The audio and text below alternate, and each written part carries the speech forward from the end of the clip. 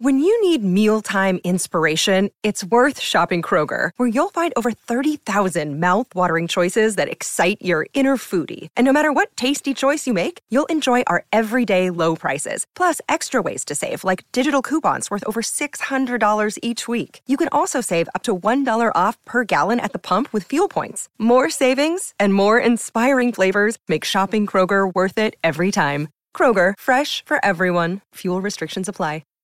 Hello and thanks for tuning in. I am that nerd dad, Joe Williamson. I am bringing you the interview show a day early because I got shit to do tomorrow and I want to make sure I get this up. I'd rather a day earlier than a day late. Today's guest, Mr. Mubin Sheikh. I say Mr. because that's his Twitter handle. He's a spy. I don't know how else to say it. He's a spy. He worked undercover. He helped break up a terror plot in the city of Toronto.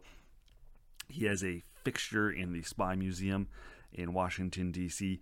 He is the baddest motherfucker you will ever meet. He's also really cool. And he's a dad. And I wanted to talk to him about how he turns that off. How does he turn off that portion of his brain? And then the conversation gets really serious towards the end. I want to thank him for his time, obviously.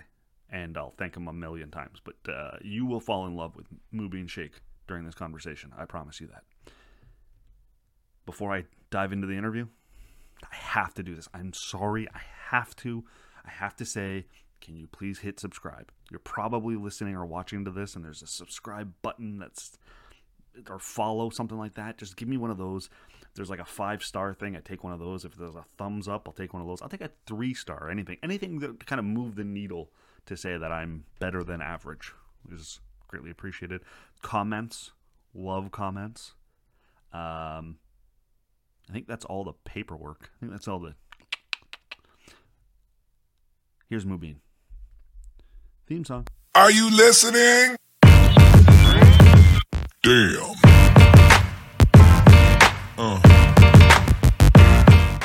All right, as promised, my guest today is Mr. Mubin Sheikh. He's Mr. Mubin Sheikh on Twitter, former security intelligence and counterterrorism operative, currently a professor at public safety at Seneca College, and co-host of the Spies Like Us podcast with Brandon Blackburn. I got it up there for us. It's a great podcast. Yeah, man, it's fantastic. Thanks for coming on, Mubin. I appreciate it. Yeah, most welcome. Thanks for having me. So when I'm doing a little prep work and I say I'm gonna Google this person, I usually come across a nice little fun tidbit or two. Oh, this is interesting. I'll make sure I bring this up.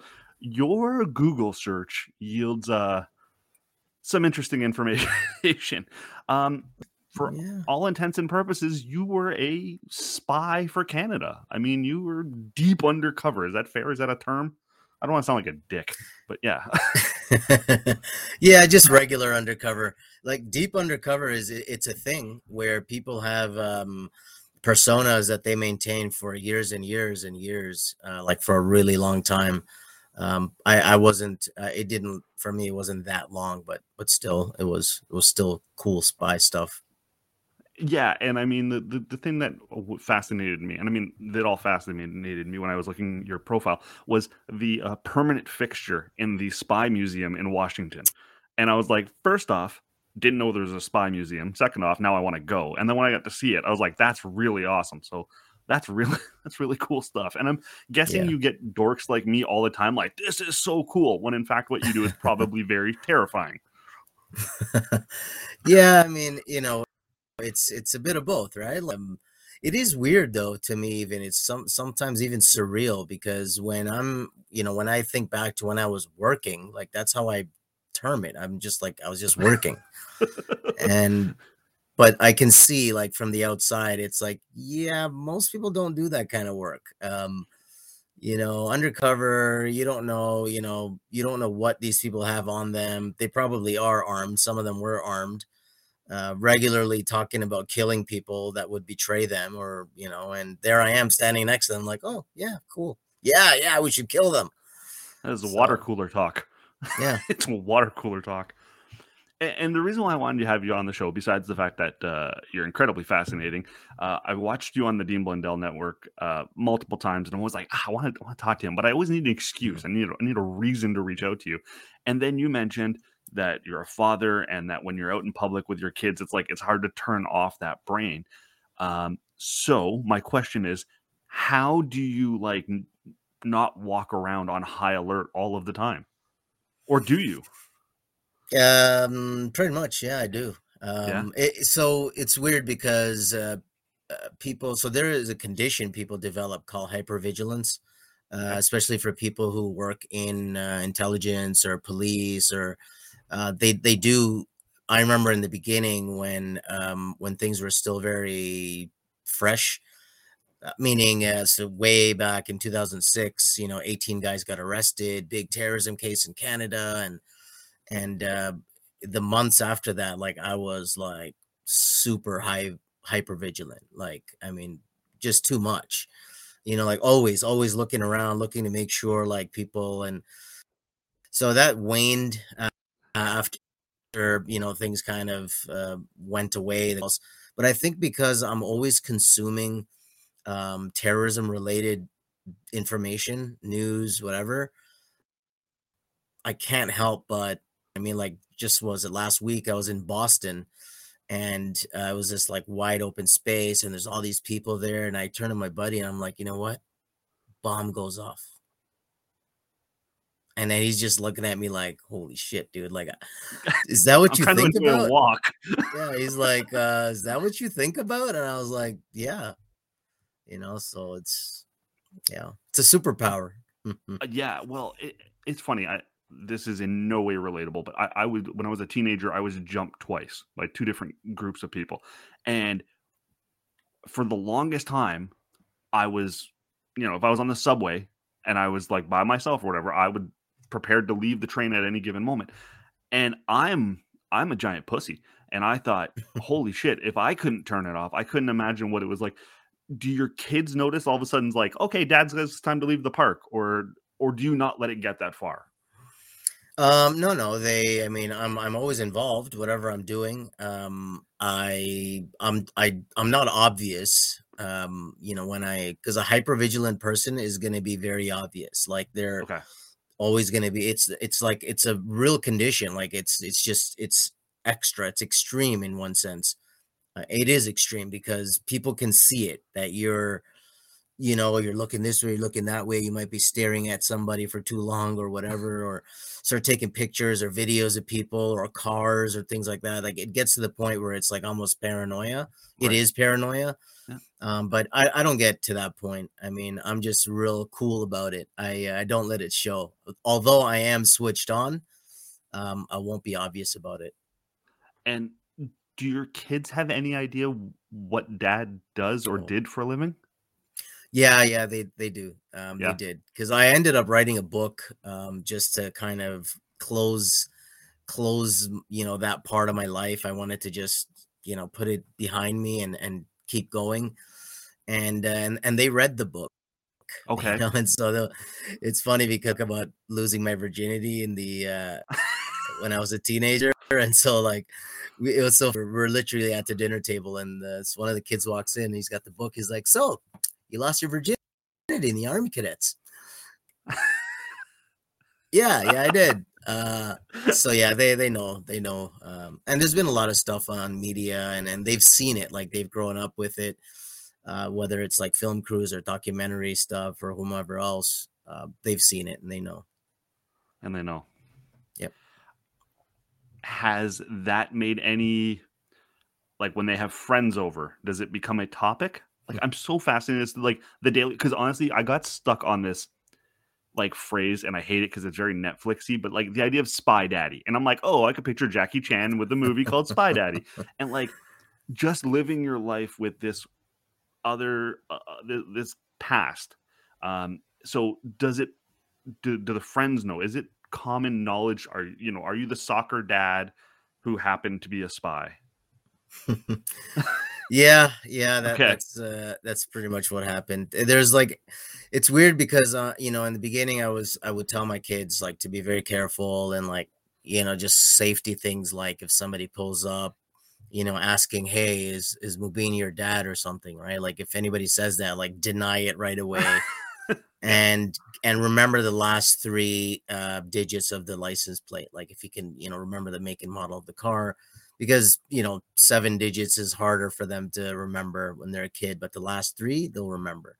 So I had to do some security tips for them, but as things kind of went back to normal, and so much of my stuff was out there in the media and whatnot, and every once in a while, like when there's a terrorism event or something, especially when the ISIS thing was going on, because like my work stopped because of the case. I mean, these guys got arrested in 2006, and then there was 4 years of court, and through all those years, there was all this media stuff that was being churned out, and then 2010 everything was over, and then ISIS started. And so by 2014, the end of 2014, when the first ISIS attack started happening, I was being called on to do a lot of media stuff. And so people were seeing me all over again. And so my friends' kids would come in, they're like, hey, we just saw you on TV. My mom was talking about you. And I was just like, okay, cool. Yay. So. But to your point, it's your job. It's what you do. It's what you know. Yeah. It's my job. That's amazing. I don't thank you for your service. Should I be thanking you for? I feel like I should be thanking you for your service. What's the protocol? It's that's a good question. It's weird. It's so weird because you think like like we always think, okay, the military, right? That's safe. That's easy. And if you think about it, like joining the military, it's like you are a numbered paid employee of this known organization. Now, me being a confidential human source for the service, we do the spying, by the way. I mean, shout out to the CSIS people that are out there doing the good stuff that they're doing, but we're the ones who do the real work. But I was not a numbered paid employee of the service, right? It's not like I'm an intelligence officer who's, they do their spy training or whatever it is they do, or an analyst who might, just be a nerd who's, just, right. Okay. All right.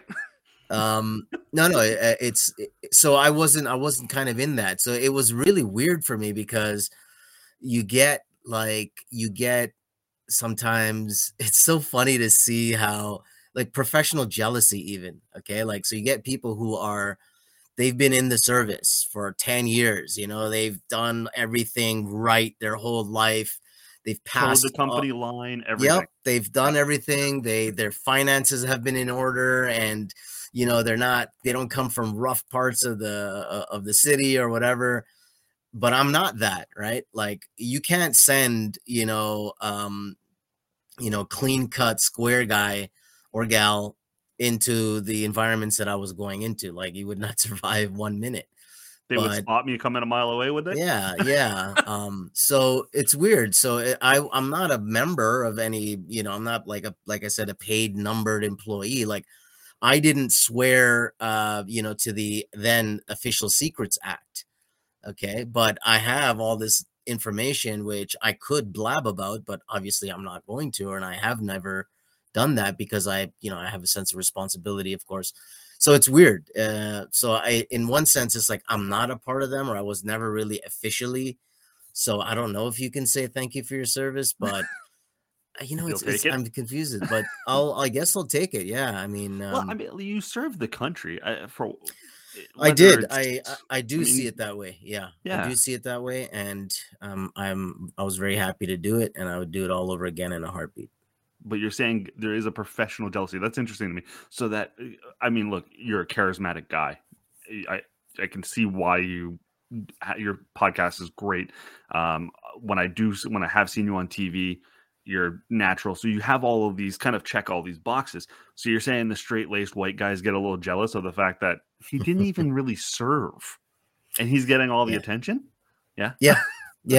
Yeah, it's like why are they listening to him? I'm the one with the master's degree, and I also have a master's degree, but It's like I'm the one with the PhD, or I'm the one who spent 10 years in the I've got service, and 4 stars here. yeah, it's like, okay, cool. I'm not trying to take away from them, like, in their work, like they do their work and I do my work. Like, you don't have to, step on my work and say, oh, well, you weren't really CSIS, so don't say that you were. It's like, no, I was CSIS for all intents and purposes. I mean, I was the face of the service when, of course, everything became public knowledge. So, um, you know what? Some of them are, I mean, I have a lot of supporters and friends who are still in the service, and they're like, yes, Mubin, because I did some really, really cool stuff, a lot of stuff which nobody will ever know about because it just never got to court.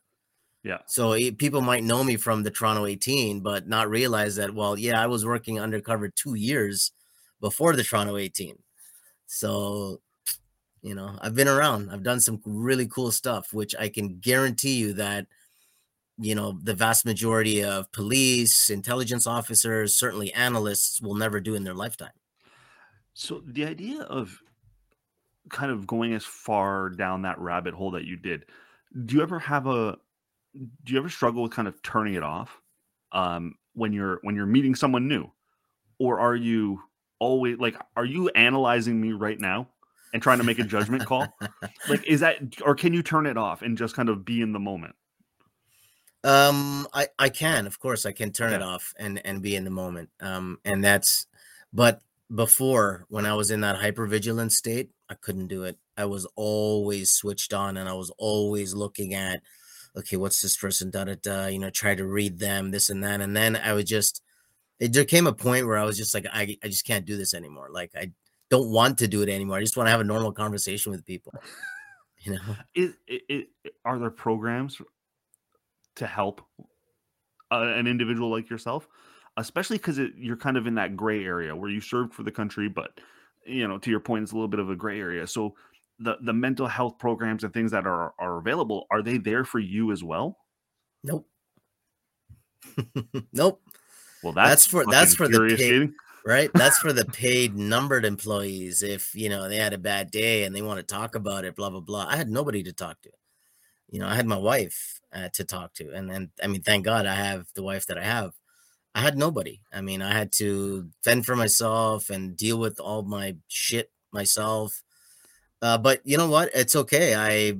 I really truly appreciated the experience, even the, the bumps in the road and the more than bumps. I mean, like straight up, being slammed on your face on the ground. But you know what? It made me stronger, made me much stronger, much better, much more clear thinking and analytical and everything. I just would not be who I am right now if I didn't go through all that hard stuff. So, But not everyone's Mubin. That's like, I'm now like worried about the next guy, right? Like the next guy who's Yeah. not as strong as you are and doesn't have that support system, who is doing a service for our country. That's disappointing and infuriating to hear that Yeah, something's not there.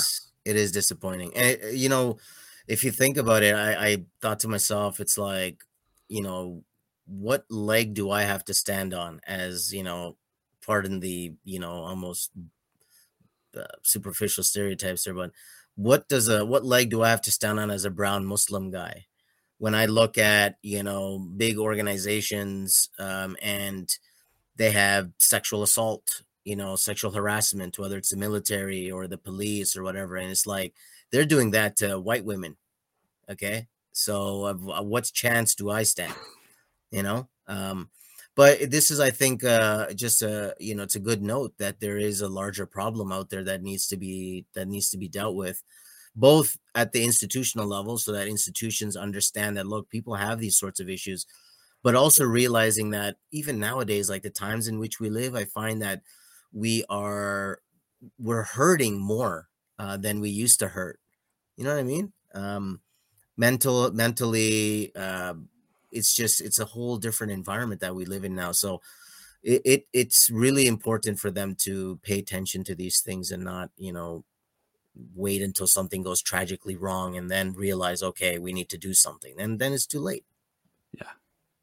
Yeah, the mental health aspect of it. I mean, it's so prevalent in today's society. And an hour ago, I tweeted out, like, I suffer from what they call extreme social anxiety. That doesn't mean I'm introverted. That means I might cry on the way to the printer because I have to deal with the social interaction, right? Like that's where I'm at. And I thankfully I've got all the support in the world. So again, I now I'm like, well, what can I do to help? So what could someone do? What could myself do? What could a listener do to help move this in the right direction, Mubin? Yeah, it's a good question. Yeah, I think some of the things that helped me, and as I was just trying to navigate, my life at that time, which was just like, I mean, you gotta understand, like I was a gray guy, for the longest time. Nobody knew who I was. Nobody knew what I was doing. They were never gonna know. It was all classified until it moved on and became this police investigation, which, I accepted that, okay, let me follow through with this investigation. And all right, I'll take it to court. And then not realizing that, holy crap, like once it got to court, now everybody knew about me and my work, and not everybody was happy, that's for sure. And then you get attacked from all sides. And it was just like, it wrecked my head at that time. It really did. It did me in. But you know what? This is what happens, right? Like this is a lesson. So in the beginning, I struggled a lot. I was just having a lot of issues. And one of the things that's always been something I've always been doing is working out, is training, is going to the gym or whatever. And it's really, it might sound a little bit cliche, or maybe it's just my bias that I've been training all the time, but physical exercise, man, it does wonders for your mental health. Now, it's not just a physical thing, like just what it does in terms of releasing endorphins and all that stuff that's natural, and that you're accessing it in a natural way as opposed to doing it through self-destructive, self-medicating means. Then that just becomes a crutch, right? And especially with substance stuff, and people, get involved in all sorts of stuff. And even for me, like, I'm a Muslim guy, okay, in 2006, and like now I'm like drinking, okay, and because I'm like I'm lost, right? Like there's nobody that was there for me, and so I had to pick myself up. I remember looking at myself in the mirror and like basically telling myself that, look, like people are rooting for your failure, for me to fail, and so I was like, I'm not going to give them that satisfaction, and so I just went crazy back into training, and I was just like training all the time. And that really helped me. So that's one thing I would say, is that go to, like, have a training program. I go, like, I'm a little, not extreme, but like I do it right, meaning like everything you do is extreme, Mubin. Everything you do is extreme. Well, I do the training right because I'm into the whole thing. Like I got my meal stuff. Like I do. Okay, granted, I don't like have Tupperware containers with like chicken breast, 8 ounce, and this and that. Yeah. But You're not that guy. but I do the calorie counting. Like I know how many calories I need. I have a training plan, a training program that I paid for, and I do it. And so that kind of routine outside. So that's something that you do. And this is what you got to tell yourself, is this is something that I do outside of all the other stuff that's going on in my life already, my kids, my job, this, that, whatever else. The training is that decompression. And so that's one thing. Another thing I would really suggest is, if people who are religious or spiritual, to find somebody that they trust. It doesn't have to be a priest. I mean, it could be a priest, depending on whatever your particular context is. Or it could just be, just a really good friend everybody has one of those friends, I hope, that you can tell them anything, you can say anything, and they're always supportive. Right. And so that's another thing I would add into the mix. Mm-hmm. In terms of seeking professional help, like when, I don't want to say, when you need professional help, because a lot of times people don't. Yeah. They got to hit a rock bottom of some kind. Yeah.